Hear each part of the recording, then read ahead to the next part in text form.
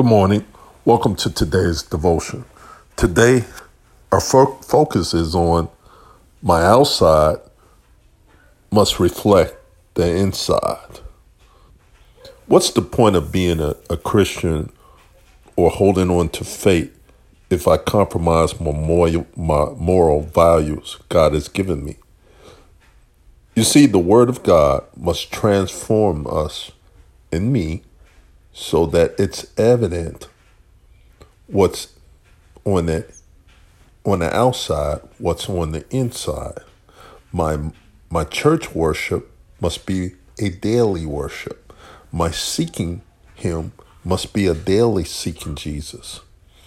Father, as we come before your throne this morning, we're asking you for your advice today.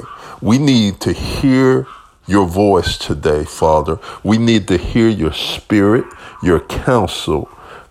May your Holy Spirit give us what we need today and provide us your truth today. Let us hear you beyond what's around us. Father, we thank you today. As we go into today's devotion, do you mind if I give you an example? If we look at the deteriorating culture around us, what we find that throughout history, when the people of God would draw from an area or they abandon the community that's in their neighborhoods, we would find that typically what happens is the place deteriorates. You know, the moral values and all of those things are practically erased. When Christians vacate the media influence, their spiritual perspective goes with them. When Christians vacate the political influence, their godly framework in which to interpret a situation, all of those things go. So God has called us as believers to penetrate our society. And as you're going to find out later, we're supposed to be salt and light. We must offer others hope because of the way things are on earth. People are looking for a place of hope. So let's go through today's scripture. Today's scripture, we're going to find that in Jeremiah 29, Jeremiah opens up declaring something in Jeremiah 21. He was telling them that it was the Lord that's starting to make this change. What was happening? You see, the children of Israel had came into their blessing. You know, God had blessed them and had favored them. They had been in this position. Now they're rich and have all of this abundance. But the one thing that happened, you know, they forgot about God. They abandoned the God that blessed them, that favored them, and they started to change. So what God did is he said, okay, since you want to do that, it's time for you to ship out. In other words, it was God causing the shift of things, causing them to leave their land because he had enough of their blatant sin. He had their blatant disregard. And let me go on record of saying this because I think that sometimes, and I must admit, I used to think the same thing as a young adult, that when things were happening bad around me, that mean that God was mad at me. And yes, I had to, it was God punishing me. But let me say it like this. Sin has its own consequences.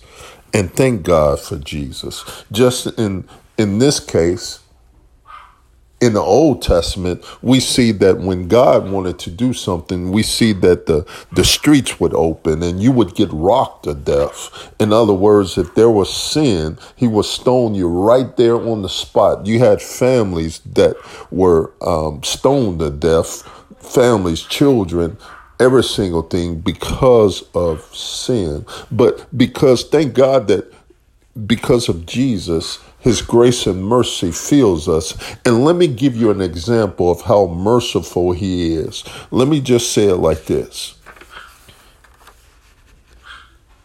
If you believe in Christ as your Savior and you accepted Jesus as your Lord over your life, you must allow him to be your full-time Savior. We don't say that God is punishing us because we're under a passive wrath of God, because Jesus died for our sins, for the past and the present. His grace and mercy is full, is in his fullness with us. Sin is itself, sinful behavior itself is consequences of our sin. Let me give you an example. If you steal a car, rob a bank, and get caught, is it the police fault? No, it's our poor decisions or our choice to participate in a particular crime. So the consequences itself caused me to get in a situation. Now, if I go to court and I'm released and the charges are dropped, it was because of the mercy and the grace.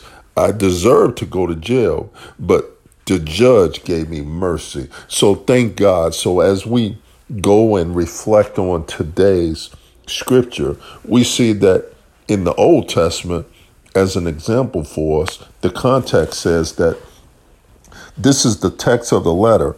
This is chapter 29, verse 1. And he sent to Jerusalem, this is Jeremiah, to the exiles, the elders, the priests, and the prophets of all the people Nebuchadnezzar had deported from Jerusalem to Babylon. And this was after the king, officials of Judah and Jerusalem, the craftsmen and the metalsmiths had left Jerusalem. So now here it is. In verse 4, it says, "This is what the Lord of armies, God of Israel, says to all the exiles, I'm deporting from Jerusalem to Babylon.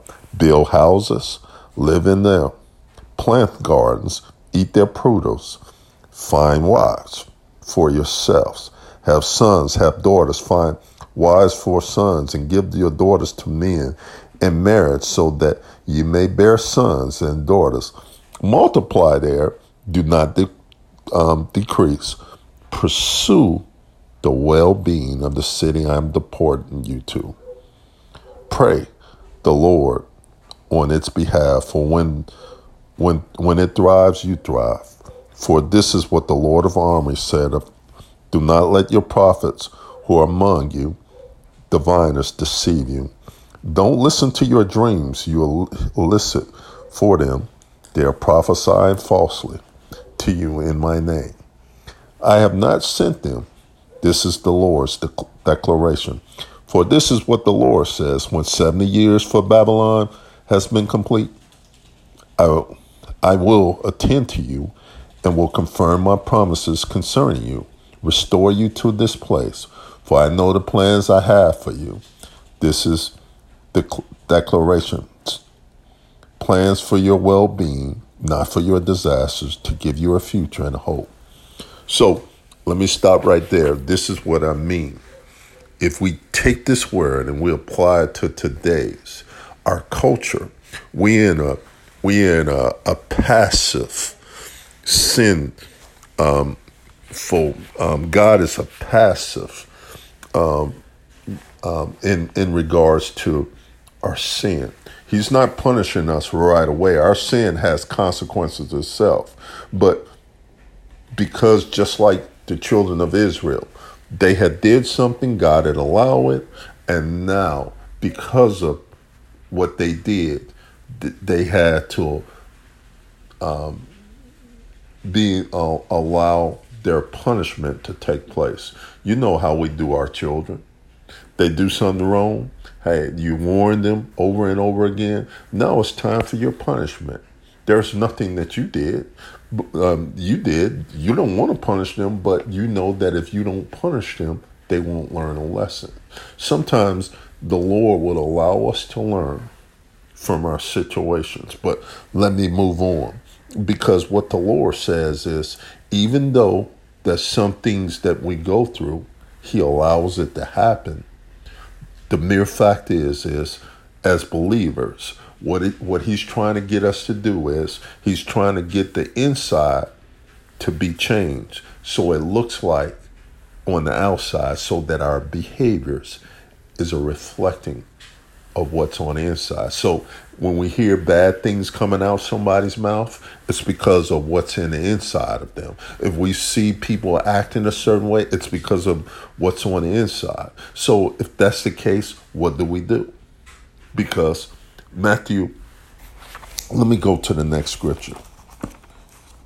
Because Matthew chapter 5, as believers, the Lord Jesus said it like this. He said, you are the salt of the earth.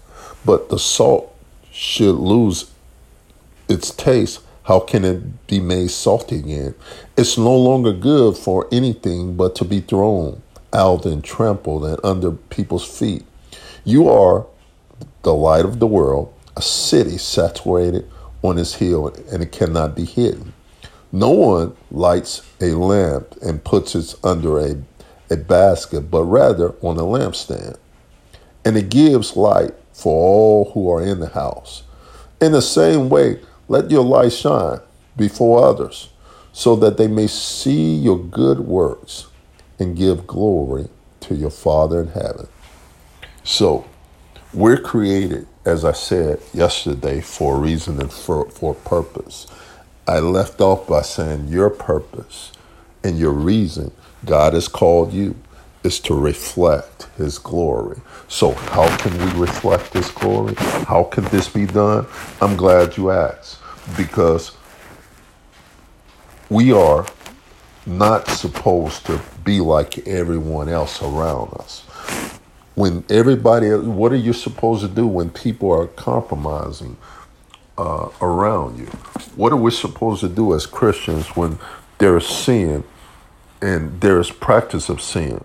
Well, the scripture says that in Romans 12, and I invite you to read from 12 to 13.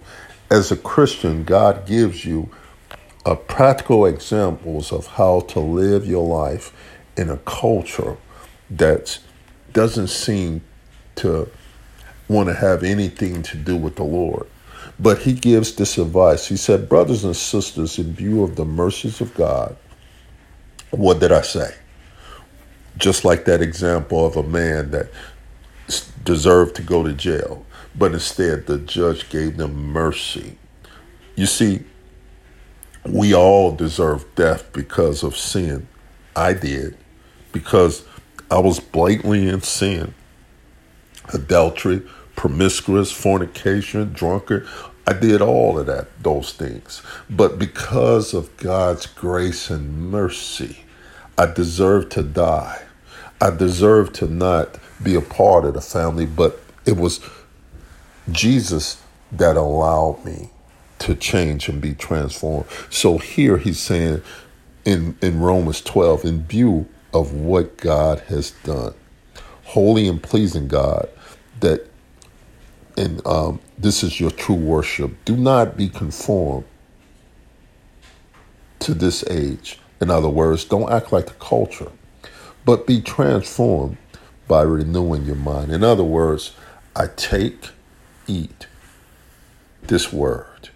I digest the truth of God's truth, and it gets on the inside of my soul.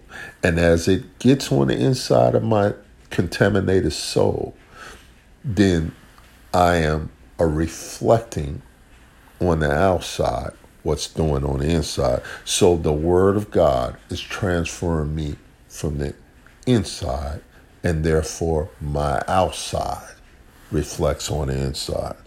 For by grace given to me, I tell every one of you not to think of himself more highly than he should.